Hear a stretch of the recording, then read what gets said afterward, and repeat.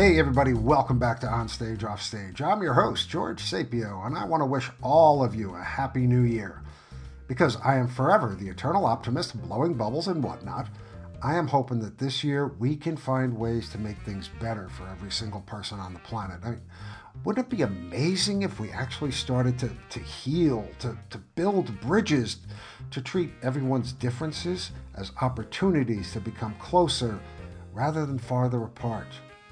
That's my wish for 2024. Let's see if we can make it happen. It'll be so good. You may have noticed our new theme music. This composition is called Don't Worry, Be Frappy. I just love that title. It's by Max Dickinson, an extraordinary musical talent from England, and we here at On Stage, Off Stage think it sets a funky new tone for a new year full of possibilities. All right, so let's get to it.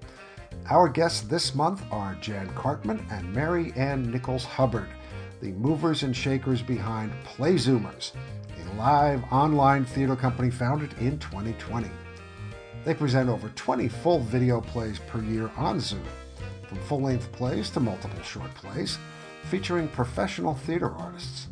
As of this broadcast, they will have produced and aired over 100 plays. Wow, talk about busy, huh? So much to cover. I just want to kind of dive right into it. How long have you been doing this? When did Playzoomers start? How did you get around to this? This is Jan. It started in March of 2020, which may sound like a familiar date and time. It does. Yeah. Yeah, didn't that coincide with a little bug that went around? Yeah. That was pretty soon for the two of you to jump on the Zoom bandwagon, wasn't it? It might have actually been, this is Mary, might have actually been April, but we were talking, Jan and I were talking at home, not being able to go to work, and I was telling Jan that my daughter, who had been a college actor, had reconnected with her college acting friends, reading Shakespeare plays, and doing it on Zoom. And Jan said, well, couldn't we do something like that? And yeah, I guess we could. Let's put together a list of people who might be interested. They're probably stuck at home.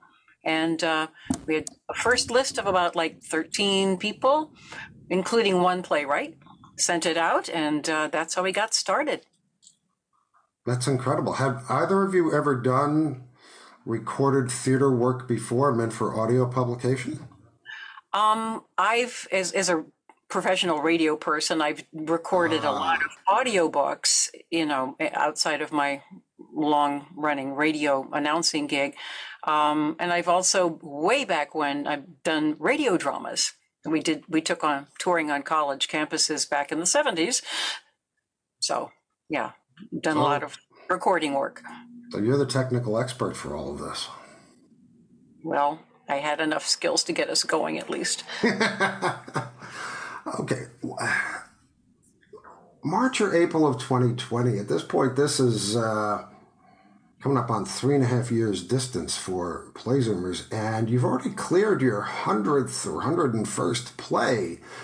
That's truly remarkable. Do you sleep? Do you eat? Do either of you work? How do you manage to solicit, produce, cast, record 100 plays? I mean, in 3.56 years, that's remarkable.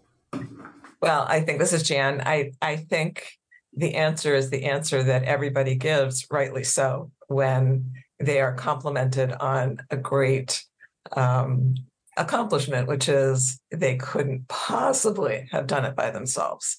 And we didn't either. We started with each other and with the actors and single playwright, as Mary mentioned, and then it grew. It grew and grew and grew and grew, and we figured out what we needed and how to get it. And starting with plays, and then when you ask how we get the plays, we do calls for scripts. Sure. And when Yeah. we do calls for, and you've responded to one of our calls, George. So you know how that goes. And people send in scripts. Mary's in charge of the literary committee, which does the vetting of the scripts. And that's how we choose individual plays. And also now our calls for scripts are thematic calls. So when we get scripts in response to those, we know they will all go together as holiday plays or plays about imperfect love or plays about theater, things like that. So that's the answer to that one. In terms of directors and actors, a lot of it is who you know and who they know, which is the way it always is. But also we use the website backstage.com and get lots and lots of responses from that. And then we vet those as well. And in terms of audience, you start with who you know and who they know and who the actors know and the playwrights know. And that also snowballs a bit. So, we figured out all that stuff. We figured out that we needed to be a nonprofit. We needed to have a board, all of that. You're not kidding around with this. Oh, no, why should we be? No, this is a professional company and we do professional productions and we handle things professionally. Yeah, this isn't, hey, kids, let's put on a show. No, this is not that. Totally. So in the very earliest days, George, this is Mary, we, again, just had that initial group of about 13 people and one playwright, but Jan found the New Play Exchange, which is how we started doing other plays. I also had some playwriting friends back from my Washington, D.C. days when I worked for a wonderful, now defunct organization called New Playwrights Theater. So I knew some playwrights from those days. And one member of that group in August of 2020 said, really like what you gals are doing. What would it take to get you to the next level? And we said, well, we were doing Zoom meetings. We had looked into webinars, but it was not in the budget. And so we told him the number. He said, okay, well, would this amount of money help? And it's like, yeah. And so in September of 2020, we started upping the game. And then, then the technical things started to blossom. And it really, 2020 and 2021 were pretty crunchy times for theater. So we really did have a lot of people who weren't doing live theater. The challenge came a little bit later when live theater started happening again, maybe the summer of 2021. It was sort of on again, off again. You'd have a play that would open and then it would close because of COVID or whatever. But so it's been figuring out as we go along. But it's just been on a path of growth. And as Jan said, people who know people, the word of mouth has been really great from actor to actor, director to director. Jan has also been super proactive on training workshops like directors training. How do you presume it's really different? That. Yeah. And I want to say, echo what Mary, is saying about, we call them our angels. We had, several angels who put money up. Some of them didn't even know us. And that's the part that just totally blew our minds. They said, sounds like a good idea. It seems that you're reliable people, and they gave us money. And that it's like the Emily's List slogan, early money is like yeast. That early money was yeast for us. And it enabled us, to jump ahead and do things that we needed to do. And donors are our lifeblood also, because you cannot run any theater company on ticket prices alone. So we rely on donations, and we're starting to go for grants as well. And Jan has always Jan has always been really proactive, and we got to pay these people. And it's like, with what? But when we started charging, that would have been, I think, February 2021. It was nice to be able to give, it wasn't much, but a stipend, at least to the actors, directors, and tech people. and playwrights, of course. So that's always been, and we'd like to be even, pay even more if we have the funds to do so. That's the hard part in theater, is having the funds to pay people, because I know from community theater experience, it's, hey kids, let's put on a show. Yeah. And a lot of people show up because they love the part, they love working with everybody else. They just love being on stage, or they love doing lights, and you're feeding their passion.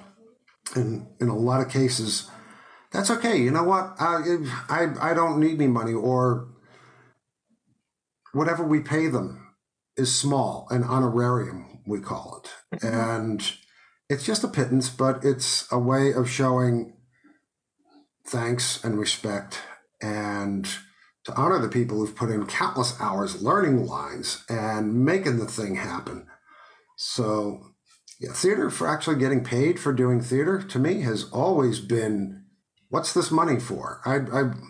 Why is there a check made out to me? I don't understand. Well, oh, really? I agree. And we also find that when people are being paid and being treated as professionals, they act as professionals. And we need to count on them. They need to count on us. It's an exchange, and we're very clear about that. And for the most part, haven't had serious problems. Jen is really the business guru of the whole thing. I probably would have been fine with just reading plays among friends for a while, but Jan said, nope, let's, incorporate in the state of Massachusetts. Let's go for the 501c3 so that we're a charitable nonprofit. Right. And it's like, oh, okay, sure. Yeah. I'm fine with that. But that was really, Jan is our executive director for a reason. And it's really, it's been incredible how this has grown, thanks to, we're both still working. I do a radio job 2 days a week, and Jan is now an independent contractor in her very professional wayfinding business. But it is a business. I remember many years ago, it's show business. And a lot of people don't remember that business part. That's the hard part to remember, because theater never does seem, unless you go to one of the major theaters that have, a $70 million budget every year, where they run 2 or 3 separate venues, it never does seem like a business. Well, I guess Jan never lets us lose sight of that, but I'm glad to say, no, it's good. We always try to more than make our expenses for each show. So, we just try to be artistically interesting and fair to all the artists involved. Respectful. I think the money part, George, is not just, this is our appreciation, but this is a measure of our respect for you as a professional playwright, actor, director, and we have other people, graphic designers and administrators, other people working with us, and we need their professional work as well. And so it's a good way to do that. And then I mentioned we're starting to get and apply for grants, and any granting organization wants to know, do you, are you a nonprofit? Do you have a board? Yes. What other grants have you gotten? Show me your list of donors. And, we have all that. And how are you going to spend the money that we might, grant you? Right. So, starting from pretty much nothing, we went on good faith and goodwill and generosity, and we've been able to build all those things. And so that's thrilling, because it puts us in a place where we can, we're always looking to do something creatively challenging and new and different, and what can be done with this medium of online theater, because for the most part, not a whole lot has been done with it other than streaming live plays. Amazingly enough, yes. And one of the things that surprises me over the past couple of years is Zoom stock has been going steadily down. I've been watching it over the past couple of years because I thought this was going to shoot through the roof. Everybody's doing it. Everybody's on a Zoom.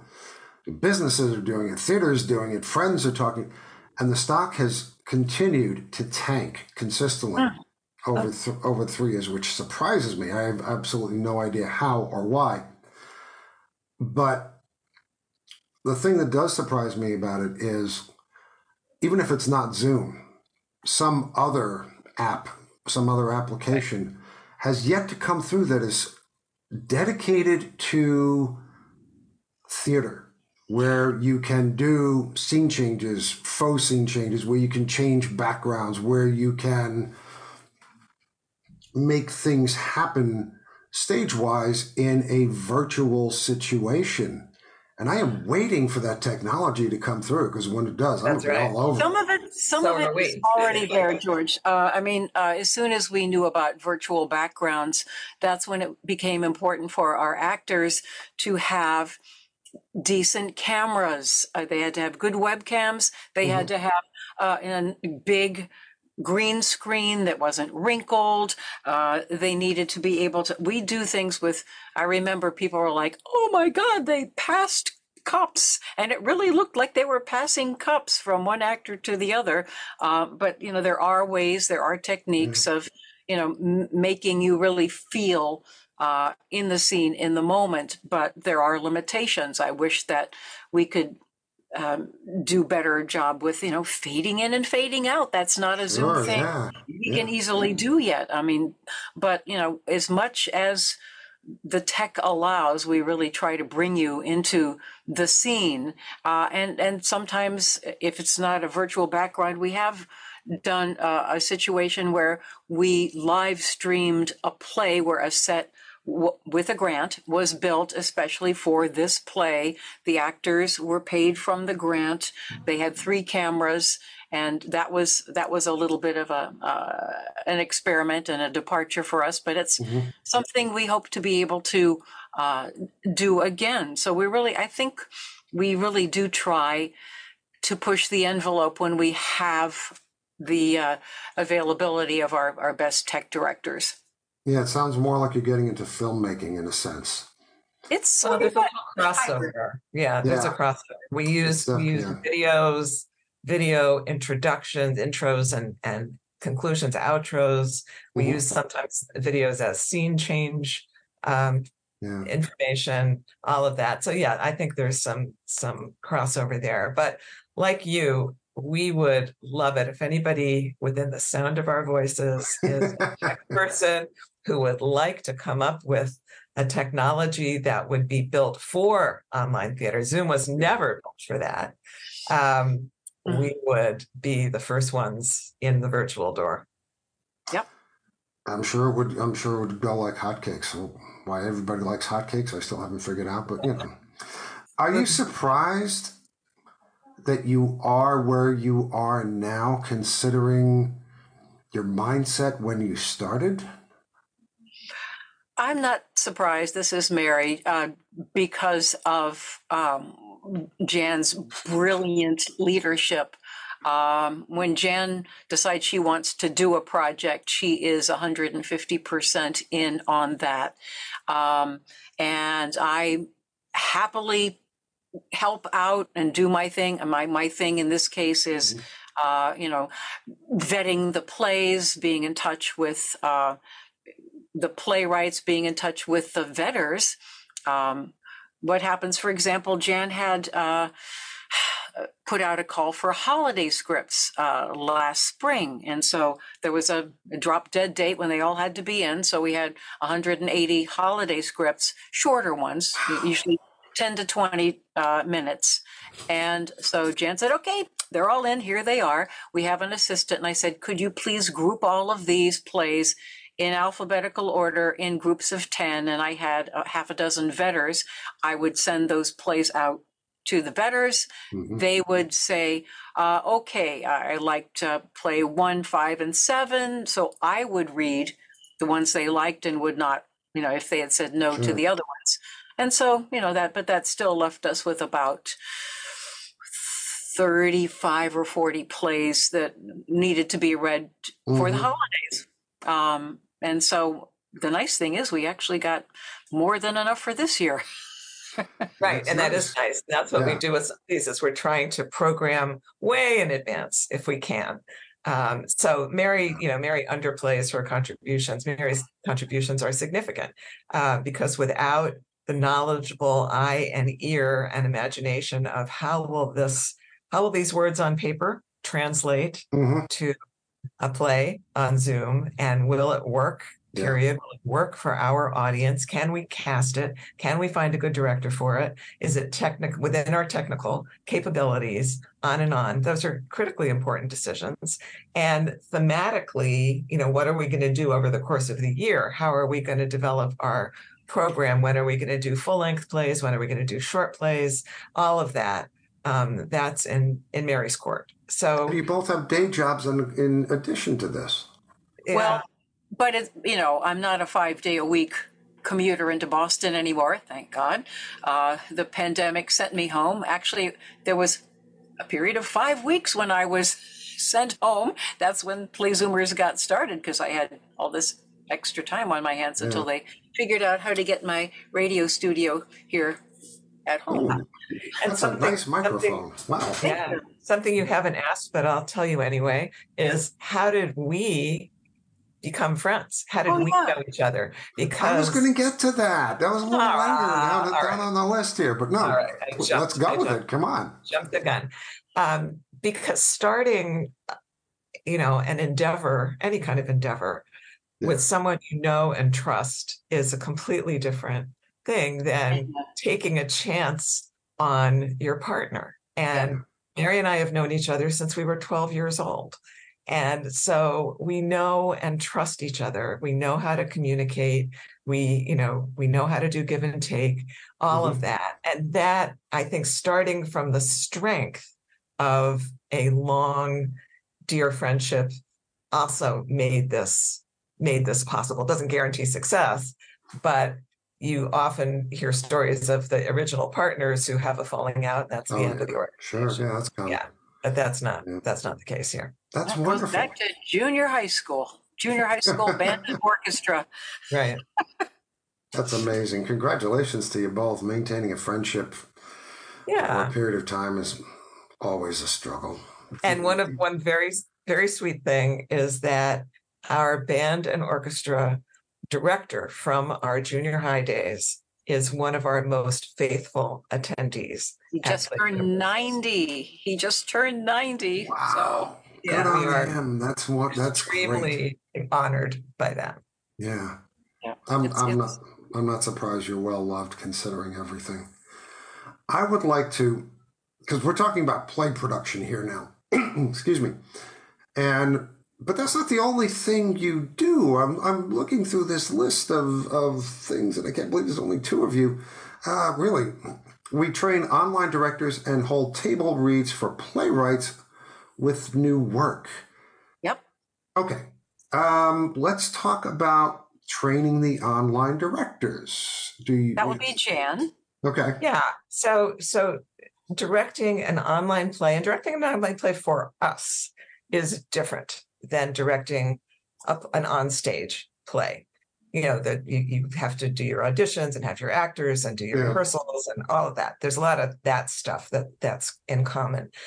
But having it be online and having to come up, let's start with the idea of a Zoom script. Okay, so there are annotations that need to be made in the script that the actors get with regard to sound effects and music and like Mary said, physicality, passing of things, and which way to turn, which way to enter, which way to exit it, and when to turn your mic and camera on and when to turn them off. All those things are unique to Zoom. And after 100 plays, we've figured that stuff out pretty well. It's, of course, different for every new play that comes along, and that's what makes it interesting. But when we train directors, we go through all of that in great detail. We have a director guide, a written guide that goes into every part of the process, from how you work with the playwright to selecting your actors to working with the tech directors and on and on and on. And that's really, really important. We can't take anybody coming in the door who hasn't done this before without training. So we feel it's important to do that. So your scripts end up sort of looking like screenplays a little bit, I would guess, A with little, all these yeah. notations. Yeah. Not quite as detailed as a screenplay, but we definitely need all the cues. Sometimes they're color coded, actor one, camera on, actor, and Yeah, because this is video and tell, not just audio. Yeah. Yeah. Oh, And yeah. the actors are their own tech people. And sometimes you get a really brilliant actor who has never done this before, and woof, there's a learning curve.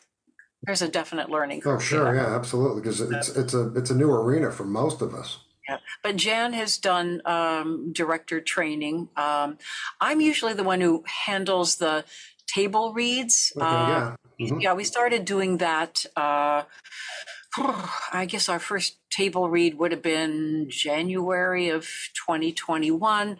And sometimes we'll get a script that we think, I think this will work. I'm not 100% sure. Why don't we, I have directed a bunch of them. Why don't we get together a cast, have the playwright invite, a small audience who knows theater. And so that's pretty much how it started, with a handful of people. But I think one of the first plays that we did was one of our Berkshire, Massachusetts playwrights. He had a play about the pandemic, about people being on a cruise, 3 people on a cruise ship, when the pandemic is coming first to be known, and what happens to these 3 characters. And we thought, well, it's interesting. It's well written. The characters are very well developed, but it's on a ship. How do we do this? Again, this was early on into virtual backgrounds and stuff for us. So we got a director. She found 3 actors. We put it on. She got virtual backgrounds going. I think that was the first time we'd used them for that table read. And it's like, yeah, okay. Yeah, this is doable for us. And so other table reads that we've had, sometimes they've been short plays. Usually they've been mid-length and longer plays, but it provides, actually, we're seeing 2 functions of the table read. First, for us, is this something that we might like to fully develop as a full-blown Playzoomers production? But the second part is, playwrights sometimes have a very difficult time getting their work up there. And of course, seeing professional actors read your work, even if they've only had 1 or 2 rehearsals, is very valuable in and of itself. So, Jan, would you like to speak to that second part? Yeah. And so there's a list of the table reads that we've done on our website, playzoomers.org. But one thing that we've decided to offer in the future is, for a certain budget that will depend on the length of the play and the number of characters and technical details, we will be open to having playwrights contact us who are interested in having a table read done, and we will contract with them to do it. So, and this would be online, of course, but that's something potentially interesting. I think most of the playwrights, if not all of them, who have had table reads done, have felt that they learned something valuable and have changed their scripts and, changed whatever they wanted to change after that. But it's a way of really seeing a 3-dimensional work, at least in the 2 dimensions that online provides with an imaginary 3rd dimension. Yeah, no, absolutely, because hearing other people read your words for the first time, instead of just hearing them in your own head. Right. Yeah. And they also, and George, they also get a recording of it, and they can also invite whoever they want. Yeah. And one thing we haven't mentioned at all is we don't just present these plays, table reads, or full-blown productions. We have something called a talkback. I think, Jan, that was your idea too, to have the talkback, to have anybody want to stay after the reading. You could, either type or ask the playwright, the actor, the director, the producers, anything you wanted or make comments about the plays. It's been a bonding experience usually.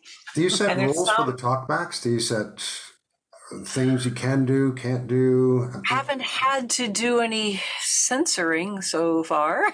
Okay. No. And we've had some, vast variety of plays, some of which have been political, so some of the discussions have been fascinating not just that political plays engender interesting discussion, but we've had some very, very enthusiastic, heated, interesting discussions, which I think was certainly beyond my expectation when we started having the talkbacks. And we do, so if we do 2 performances in a performance weekend, we will do a talkback after each one.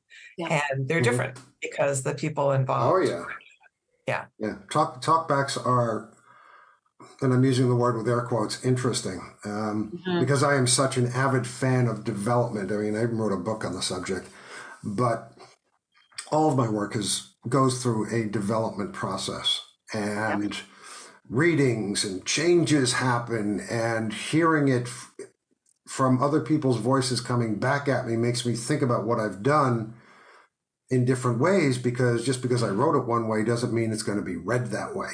Right. And you get new perspective on this. And I look at talkbacks as possible fonts of new information about the play, and I'm always welcome to have that. But I've also, part of me also looks upon talkbacks and I get the shivers too, because some things can get, having people rewrite my play for me, which is not something I'm ever welcome to. Yeah. It's tricky, I think.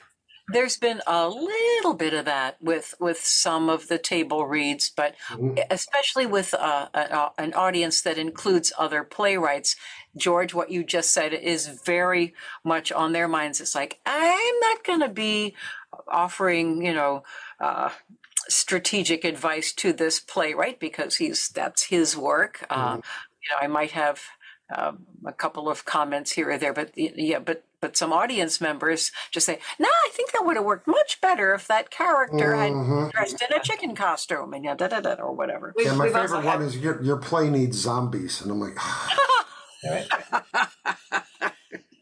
I'm going to go back and put like a bunch of undead people in my play. Thank you so much. Thank you. Oh God. We've had some playwrights offer feedback after the talkback or after the table read in an email to the playwright. So it's not that all feedback has to be public. There are ways. Yeah. No, absolutely. I want to move on to something else which I've been dying to get to. Act Me a Story. Now, producing storybook videos for under-resourced children of color. Tell me about this, because this sounds beautiful. So I spent 40 years of my life in Michigan after I lived in Massachusetts and before I moved back to Massachusetts. So it was my sandwich place to live. And while I was there, I started and was active in an adult song and dance troupe for 25 years.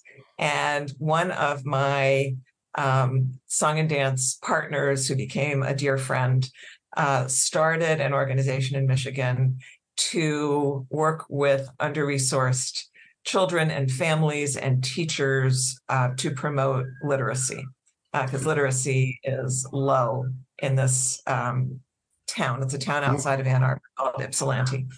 And I was an advisor to him as he was starting that organization. And one day he said to me, I think it would be great to have people read, to do videos for these children, but the people I'm getting to do it don't seem to be doing a very good job with it. Can you make some suggestions? And I looked at the videos and I could see why they weren't doing a very good job. They weren't making eye contact. They weren't holding up the book. They weren't reading with expression. They weren't taking on character voices and attitudes and all of that. And I thought, wow, I'm sitting on bunches of actors and directors, and you're sitting on kids who could use this,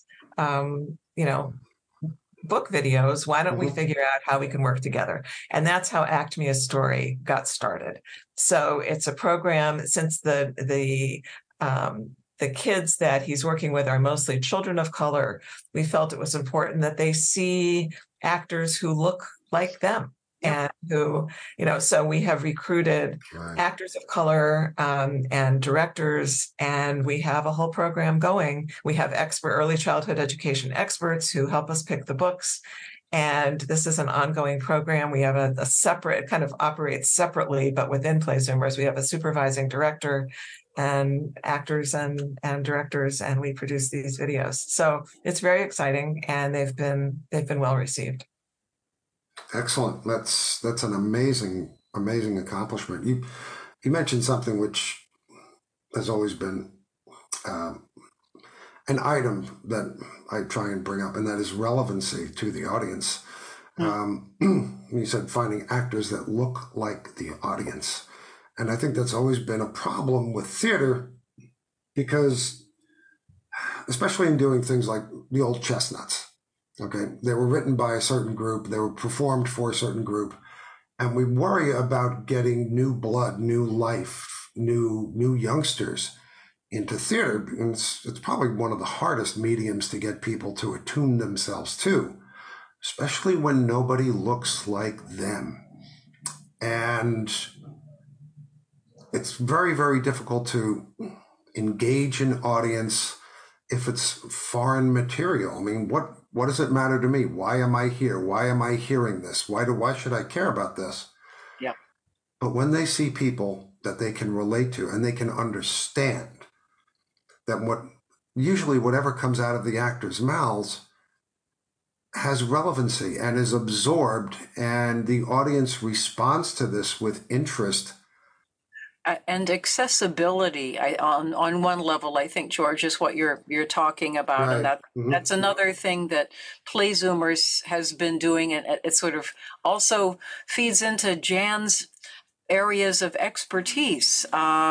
Accessibility is something that we've really been fortunate to offer with Playzoomers. I mean, during the pandemic, very few people could go out. Certainly nobody wanted to congregate in a theater. So in that sense, we started off being accessible to people right there in their own homes. But Jan has taken it even a couple steps farther. Jan, if you'd like to speak to that. Yeah, and then we'll get back to George's other point.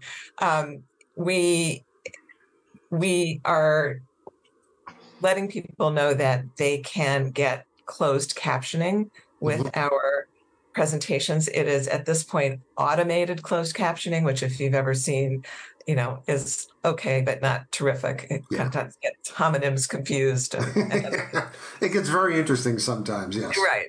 Yeah. It's better than nothing.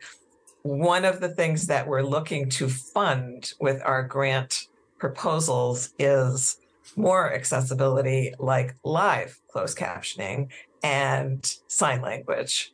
And nice. Other ways that we can enable people with disabilities to engage in theater. One of the things that we have figured out how to do is to make our playbills accessible. Every show has a playbill, and we figured out how to do that so that they are readable by the screen readers that some people who are blind use. Yeah. So I think that's part of it.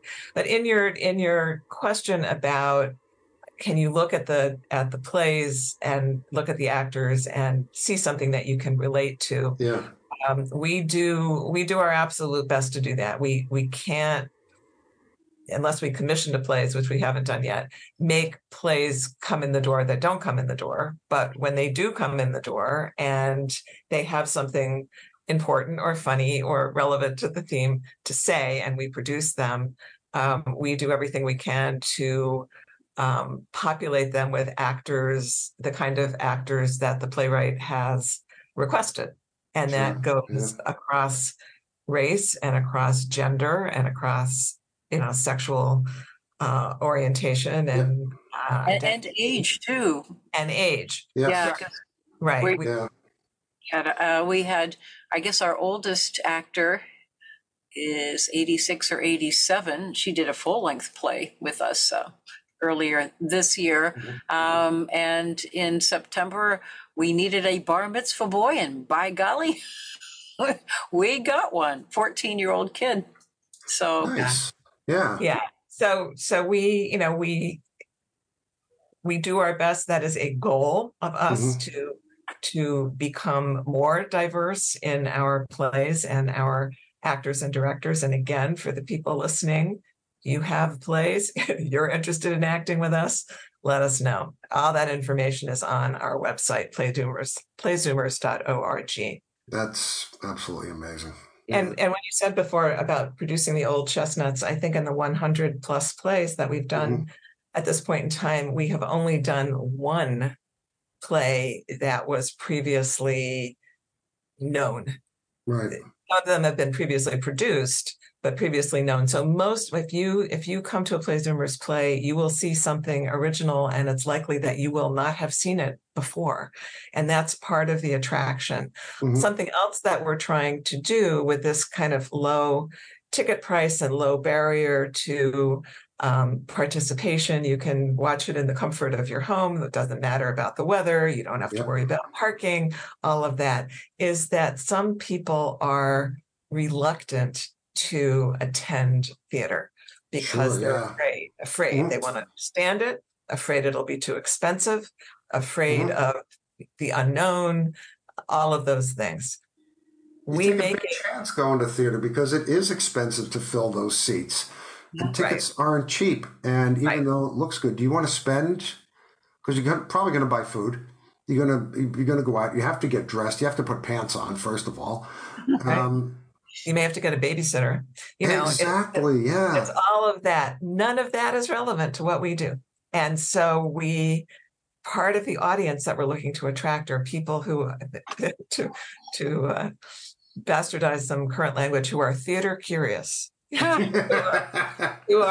love it. I kind of always wanted to watch play, but I didn't want to spend the money. I didn't want to travel, but for less than $20, if I can do that, okay, I'll give it a try.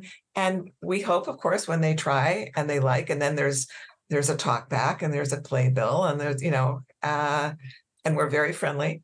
They'll come back. Before we go, I really want to talk to you both about something in your personal lives. Mary, you list yourself as executive director of the Heart of Taunton. Oh, that was a while back, yes. Okay, but it says you are improving the cultural and aesthetic environment for downtown Taunton.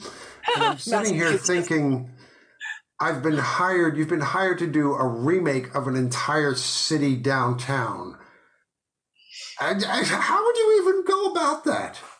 Well, fortunately, when I came in, I was the third executive director. There was a very big movement in the 90s and the early 2000s for the U.S. Main Streets revitalization. A lot of beautiful, smaller cities and towns, perhaps they had been bypassed by major roadways and the downtowns were in trouble.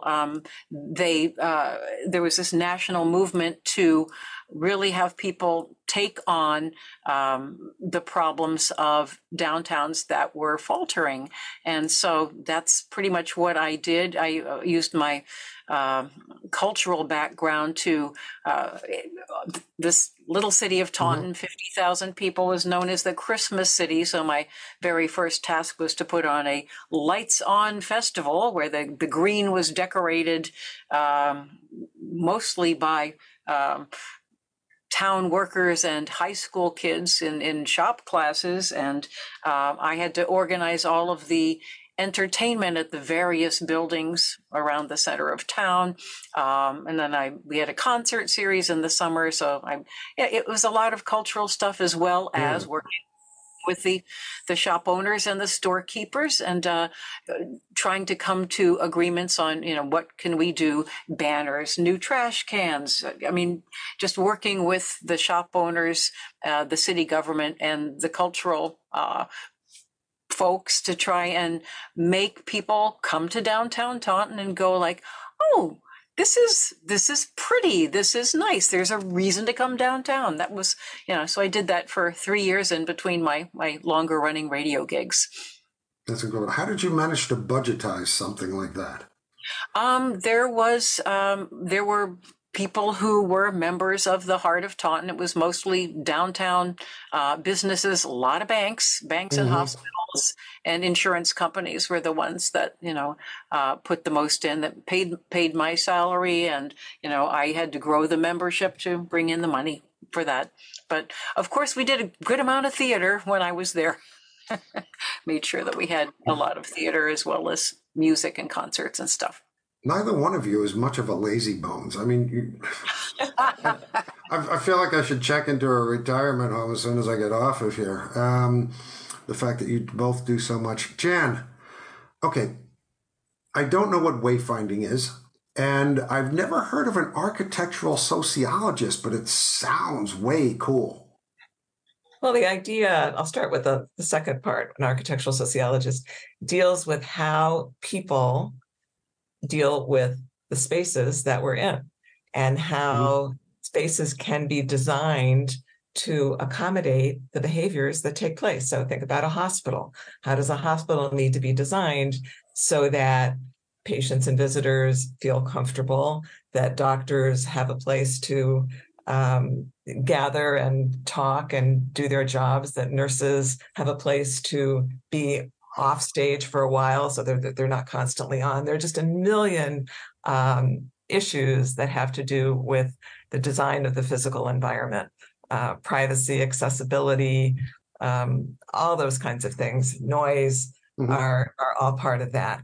So wayfinding is the term for how people understand where they are in space, figure out where they need to go, find and follow a route to that destination, recognize the destination when they get there, and then either repeat the process and go on to their next destination or reverse it and find their way back to their starting point. Sounds very easy, but as you know from being out in the world, think of your favorite or least favorite hospital, airport, art museum, university, all these places, and those are just buildings. And then we have lots of outdoor places as well, that where people become confused and disoriented, and that has a lot of negative consequences.